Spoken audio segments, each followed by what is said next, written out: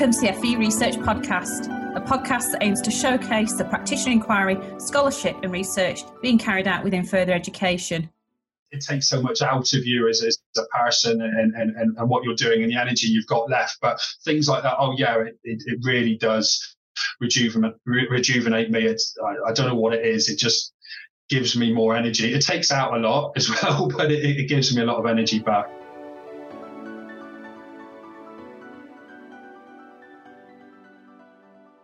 Hello and welcome to FE Research Podcast. My name is Jo Fletcher-Saxon and my partner in crime is... It's Alistair Smith. Hello, Jo. How are you? I'm good, thank you. How are you? Very good today. Yeah. Okay.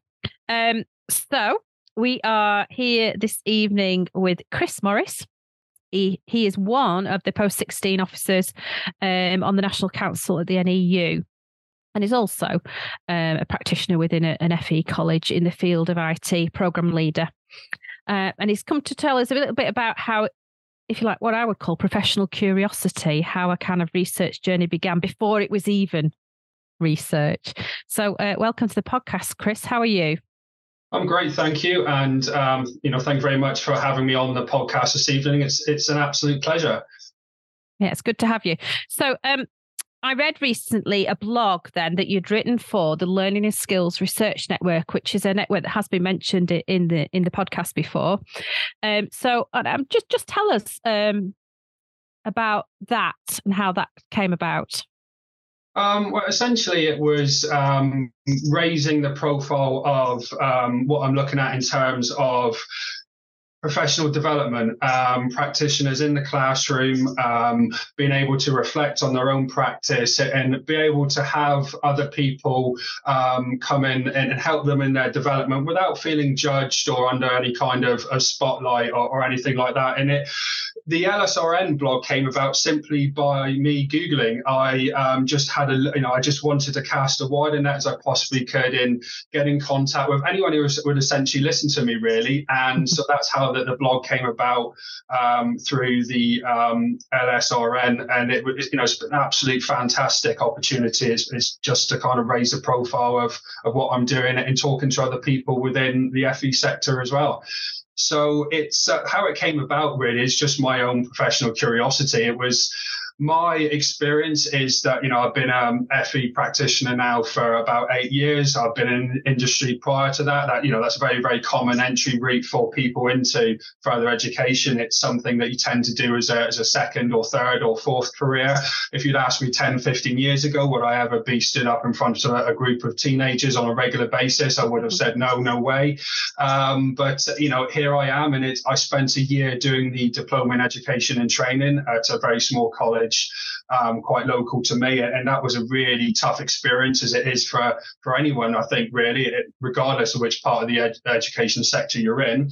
And one of the things I quickly became frustrated with was how somebody new to the industry, education industry, was supported in transferring all the skills that you have from industry, because you walk in the classroom and think, oh, well, I know what I'm doing, I know what's required of the job, I'll just tell the students how to do that. And then you quite quickly realize that trying to manage a group of 16 to 18-year-olds is a completely different animal to anything that you've ever encountered before. Yeah, absolutely. So what you began to focus on was the world of lesson observation, wasn't it? Definitely, yeah. And as I sort of mentioned just briefly, it was my own experience was very mixed. It was actually quite negative in many ways. My experience was, right, okay, well, I have a period of delivery, and somebody would come in and kind of with a chart very much based off the previous Ofsted model of, outstanding, good, or requires improvement. And it was literally a tick box exercise. And somebody would spend 15 minutes, 20 minutes, half an hour, 45 minutes sometimes, and come out with a judgment and say, well, you should have done this or you should have done that. And I was like, well, I don't really see how that's actually improving and helping me kind of build confidence, other than sort of somebody who's got a lot more experience than me, basically pouring scorn on what I was doing. So, and that's not to say that the people who were I had a contact with during that time were anything other than well-intentioned. That's not my suggestion at all. I think it's just that, the process needed looking at again. And that's where it kind of, all these years later, like I said, I've been doing it 8 years now. That's really where it kind of, started and why I wanted to kind of learn a little bit more about it. So, committed to finding out more about lesson observation, you then reached out to quite a lot of colleges, didn't you? Do you want to tell us a bit about that? I did, yeah. I mean, it started fairly small because it was conversations with my own colleagues, conversations with people in other parts of the education system as well. And I just said, what is your lived experience of lesson observation? How do you feel when it's coming around? Because for most people, it's an annual process, certainly in my experience. How do you feel afterwards? Where do you feel it? How do you feel it really works? So it started there, and I got some really interesting feedback. Lots of different people, where some found it really, really supportive, others not so much, and everything in between. And then I went to local colleges within my area, and similar sort of process again. And one thing I really found was how open everybody was, regardless of the role that they're in. Senior management all the way down to people on the shop floor, I suppose you could say, really. And they were really keen just to share their experiences. So from that point then, because I was always guarded about, right, well, whatever I found out, could somebody say it wasn't representative enough? Could somebody say, oh, well, you've only talked to 10, 15 people, that doesn't really mean anything, does it? So that's when I went national, and I kind of went overboard massively. I just wanted to contact as many people as I possibly could. So I went and contacted pretty much all of the FE colleges in England. There's quite a few of them. Yeah. And I've been gathering data about their experiences more from the managerial side of things. So how they train their observers, what they do afterwards, what the support is like, and I'm sat on quite a treasure trove of information, really. You really are. So you must have a really good picture then of all the various models that are in use across the sector. Yeah, definitely. I mean, I've only really been able to scratch the surface of it in terms of what I've actually been able to trawl through, because, this all sort of came together really at the end of July, just as we were going off for the summer break. And, you have that well-intentioned idea of, right, well, once I've had a couple of weeks off and I've rested and I've caught up on sleep and eating and everything else that you sort of goes out the window when you're teaching. But it didn't happen because you just kind of just forget about, well, not forget about it. I just wanted to kind of relax, but I have kind of scratched the surface of it. And yes, there are lots of different models out there, because my initial experience was in a college where it was the traditional graded lesson observations. So, you had a small period of time, you had a notice period of about 3 days. You didn't know which lesson they were coming into. So you planned to the nth degree. It took hours, and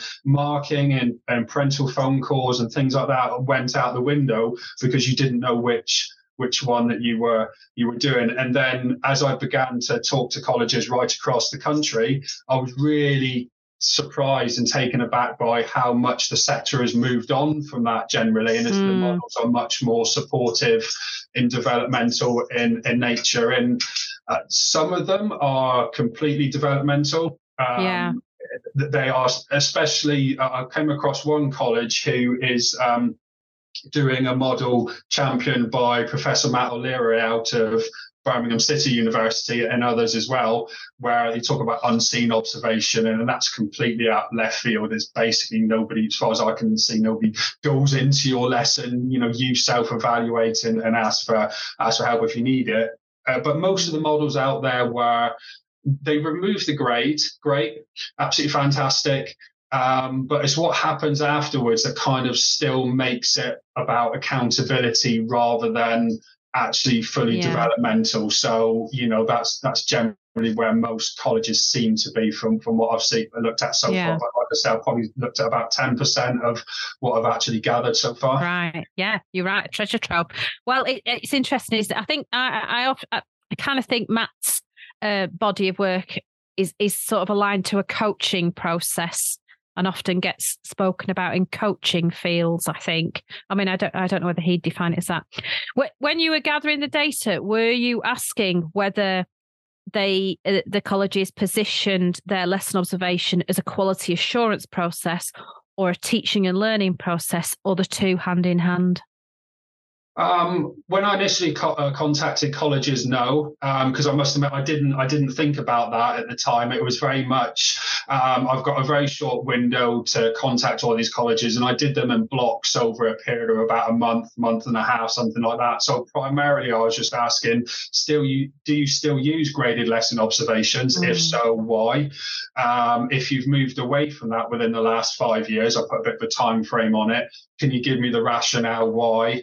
Can you tell me a little bit about how you train your observers and the processes that underpin that? So it was only later on, actually, when I've spoken to probably about 3 or 4 different principals across the country, having Zoom meetings, Teams meetings, phone calls. And I've also spoken to several quality managers in different colleges up and down the country as well. And that's where I've got that additional insight on top of what I actually found out when I contacted them in the first place. So all of this, we should make clear, was not a sort of a formal research journey. This was all before you'd even given thought to, well, actually, this could be something that you pursue more formally. So I'm going to hand over to Alistair now to probe a bit more. Yeah, well, right, Chris, where this starts, this is brilliant, because just before, and it follows on from what Joe was saying, just before we started recording, we were having a conversation with you, and ultimately you said, you stumbled across the LSRN by a Google search, but you were telling us that this kind of like this lit something up for you. So tell us what happened there. What was that stage next of discovering the LSRN, and where's that taken you, really? Oh, yeah, like I said, it just took on a life of its own. It started as a pure curiosity, as wanting to know what was going on, not only in colleges locally, but nationally as well. And then I've always liked research. I've always liked finding out new things, and I enjoy that whole research process. Because I went back after I'd spent a number of years in industry. I went back and did an access course. Then I went to university, and I did a foundation degree, and then went to university to do a top-up degree. And then during lockdown, I finished my master's, and I swore blind that I'd never do any further qualifications, because it was extremely hard trying to do it in my own time. But underneath it all, I really enjoyed it. And then I thought, you know what, I feel like I've got something big here. I haven't really come across anyone who's done anything like this on this scale so much. There's teaching observation and teacher development is not a novel area. I've read studies where people have done something similar, but I didn't come across anyone that I've spoken to who said, you know what, I don't know why you're doing this. I don't know why, what's the point, really? Everybody seemed to be really, really keen to know more. I sort of thought, well, actually, yeah, I want to do more myself. I want to be the person who finds these things out. And, I came across the LSRN completely by accident, and went along to your meeting you had in Birmingham back in April. And it just went from there. And the contacts I made were absolutely fantastic. And somebody said to me, have you thought about doing this as an EdD, as a professional doctorate? And my first question was, well, what's an EdD? I mean, I knew about a PhD, but I didn't know what an EdD was. And then I sort of went and had a look, and I was like, actually, yeah, this seems as though it could work. It seems to be designed for people in my sort of situation. And it just went from there, and I can't get enough of it, really. That's really nice to hear. And we often talk about on the podcast, and we've said it a few times before, that research is quite often rejuvenating for those that are involved in and doing that. Would you say that this whole process has kind of given you that extra spark? You said, you been teaching for those 8 years or something, I felt for me that I was at a time in my career where doing the research just lit a fire underneath me and kind of got me going again. Is that this same kind of process for you? Oh, completely. Yeah, it's been really rejuvenating. I mean, it's a hard job, isn't it? And as is with a lot of professions these days. And I think once I'd sort of got past maybe kind of year 6 in terms of number of years I've been doing it, you carve out your own little bit, you get not comfortable, but you sort of know where it is, and you know where you're going with it. And I thought, you know what, this is kind of, it just fills me with energy, and I think that I've been able to rejuvenate my teaching as well, and the additional insights that I've gained from talking to practitioners right across the country. I've been able to feed that into our own advanced teaching practitioners, what we call them, in terms of how they go around and support teacher development. And I just there are times where I think, I'm not sure how long I can keep doing this, only really just because it takes so much out of you as a person and what you're doing and the energy you've got left. But things like that, it really does rejuvenate me. I don't know what it is. It just gives me more energy. It takes out a lot as well, but it gives me a lot of energy back. And you said that you're seeing this kind of growing research culture in FE. Do you think that's a part of it, that it's this the rejuvenation factor perhaps fuels some of that growth in research and the community that goes with it as well?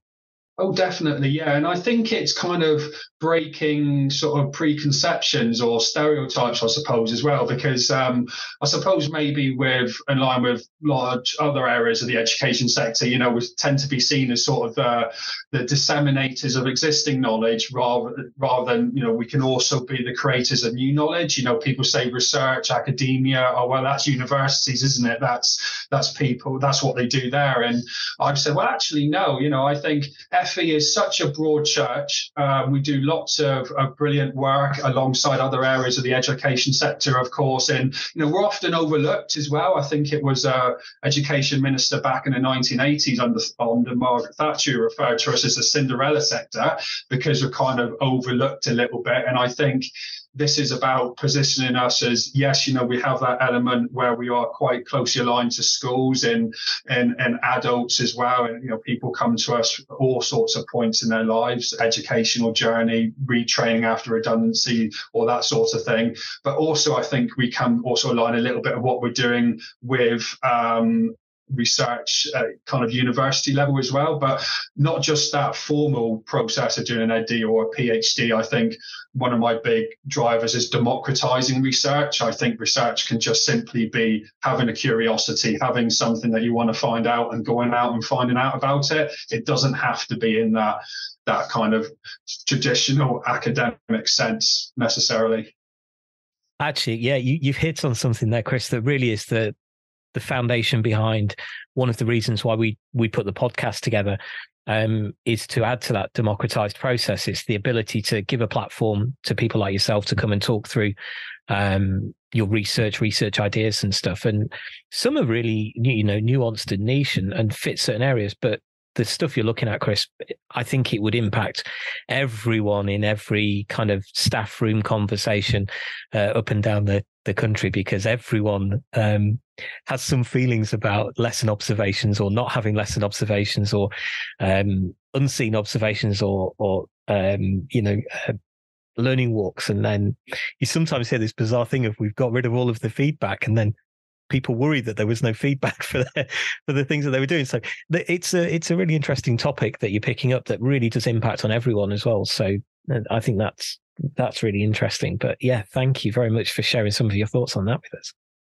You're welcome. Yeah, it's absolutely fascinating, and I think it's such an emotive subject as well. And I've like I said, I've talked to principals, I've talked to quality managers, and I want to get different perspectives, different people's inputs on things, rather than just looking at it through the lens of someone who was on the receiving end of it and talking to people who are just on the receiving end of it.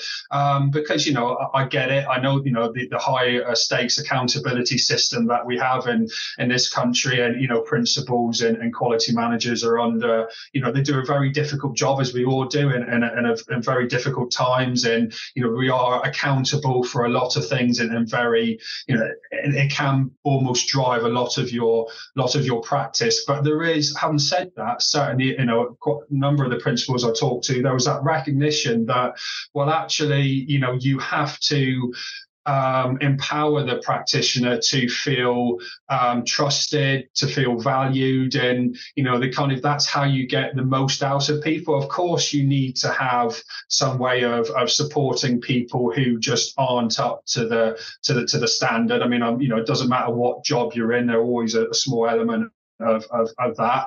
But when I talk to quality managers, when I talk to principals, and I say to them, well, how many times have you actually had to use this very procedural HR process, almost, really, to kind of manage somebody out the door who just it just isn't for them? You just can't have them in that classroom. And it comes down to people, well, would I want my own child being taught by somebody like that? And most of the time is they can think of maybe one or two people in the last 10 years. So then the question for me becomes, well, why do you need it tied to this sort of accountability process if, well, most of the time you don't need it? There's lots of other ways that we can be held accountable, and where you can sort of quantify what is very much a qualitative process. Yeah, for sure. It's full of complexity and contradiction, isn't it? Lesson observation. Look, I just wanted to round off by asking next steps with this field of work that you're looking at, in terms of both inside your own college, but also in terms of studies, or where you're going to take it next, Chris. Well, certainly within my own college, I've got, a very good relationship with my senior management and our quality manager as well. We've had some really open-ended and very constructive conversations, and also about, also with the advanced teaching practitioners in my own college. I've talked to them and say, like, what are your experiences of doing this? And so, in terms of where I want to take it with my own sort of journey, as you like, I'd really want to start a professional doctorate. I've been to my local university, and they're really keen to sign me up. There's a couple of things I need to get in place before then.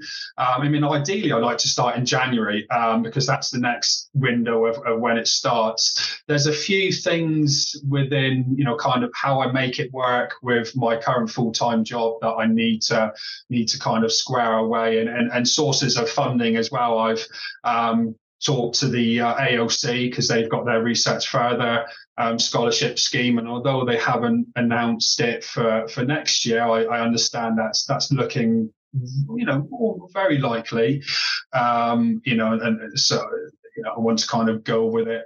But if I have my own way, if everything happens the way I want it to, then in a couple of months' time, I'll be on that journey, and it's going to be a challenge, and it's going to be really, really hard, and it's going to be a commitment for years. But I think as long as I can do that and still have a life, I think I'll be fine. But we'll have to see what happens.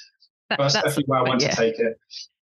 Having a life, I think we've forgotten what that is, me and Alistair. I think though, I'd like to say, Chris, going back to the rejuvenation thing, it is hard and it's difficult. And I remember Joe having a conversation with Gary Husband on here, asking for a friend, should we do a PhD? And we encountered on that journey. But that rejuvenation that you mentioned before is kind of a big part of that. So it's hard work, but I'm sure that you'll enjoy the process and get quite a lot from it anyway. So yeah, good luck with that process. Thank you. Thank you very much. Good luck, and thank you for joining us. You're very welcome. Pleasure to be here.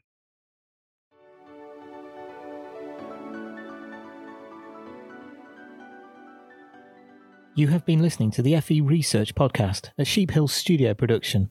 Thanks for listening, and we hope you can join us again soon.